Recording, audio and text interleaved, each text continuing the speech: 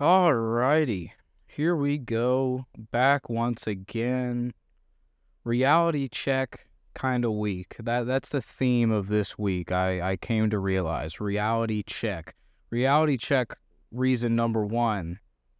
I thought I would want to edit episode #006 while I was on vacation. That was a foolish idea. I edited a tiny bit of episode #005, the one about Oakland, the follow-up about Oakland. If you haven't watched it, I'm pretty happy with it. But yeah, I thought I would be able to be in Las Vegas, Nevada, and put headphones in and want to edit the podcast, and I didn't. And not only did that happen, but when sitting down with the audio for this episode, because this episode was already recorded once. That's the fucked up part. This episode was recorded once already. So now here I am forced to do this right now.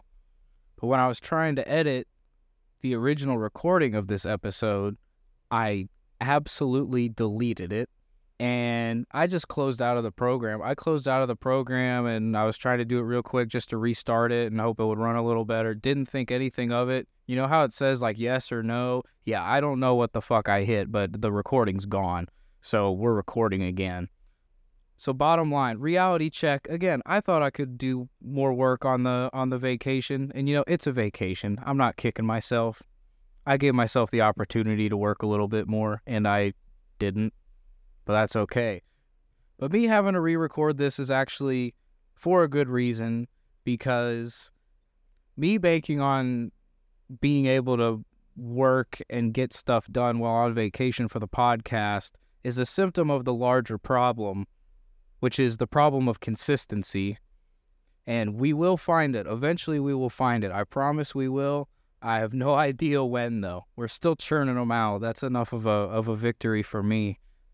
But yeah, reality check, right? Again, second attempt recording this episode, but it's for a good reason, because the content in which I'm talking about is, I'm talking about baseball and it's pretty time sensitive. If I'm supposed to be doing this every week, then, it's going to reflect around the time that it's coming out. That's just good journalism.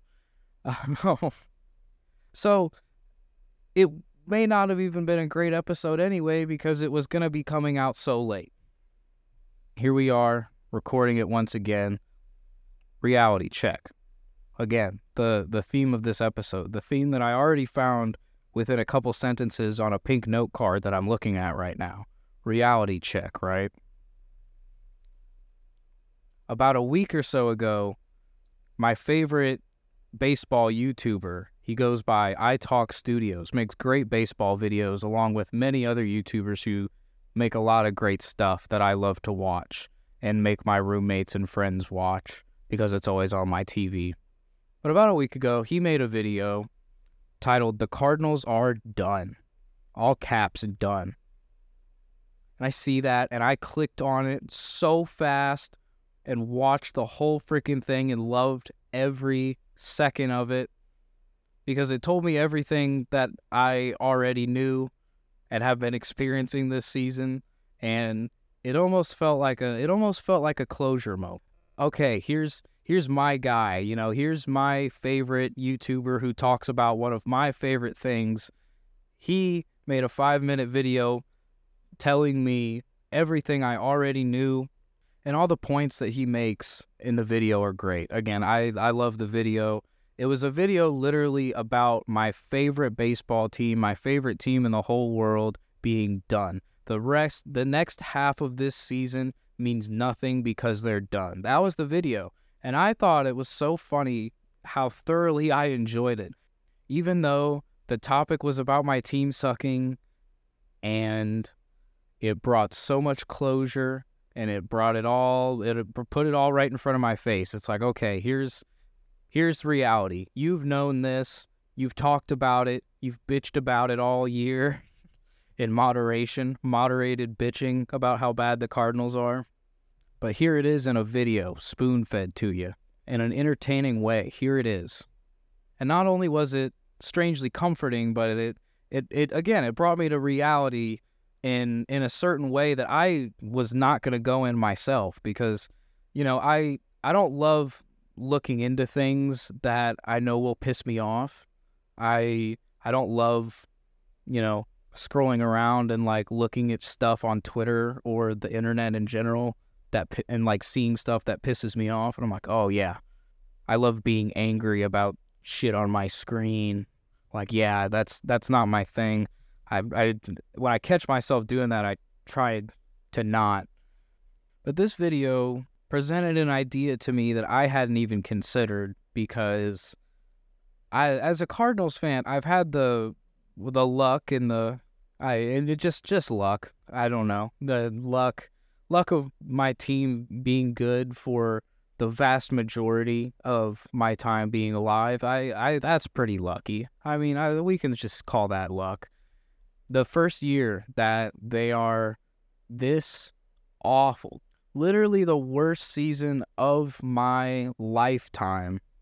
And this video by iTalk Studios informed me that this will be the first year of my life that I will have to worry about the Cardinals being sellers at the trade deadline.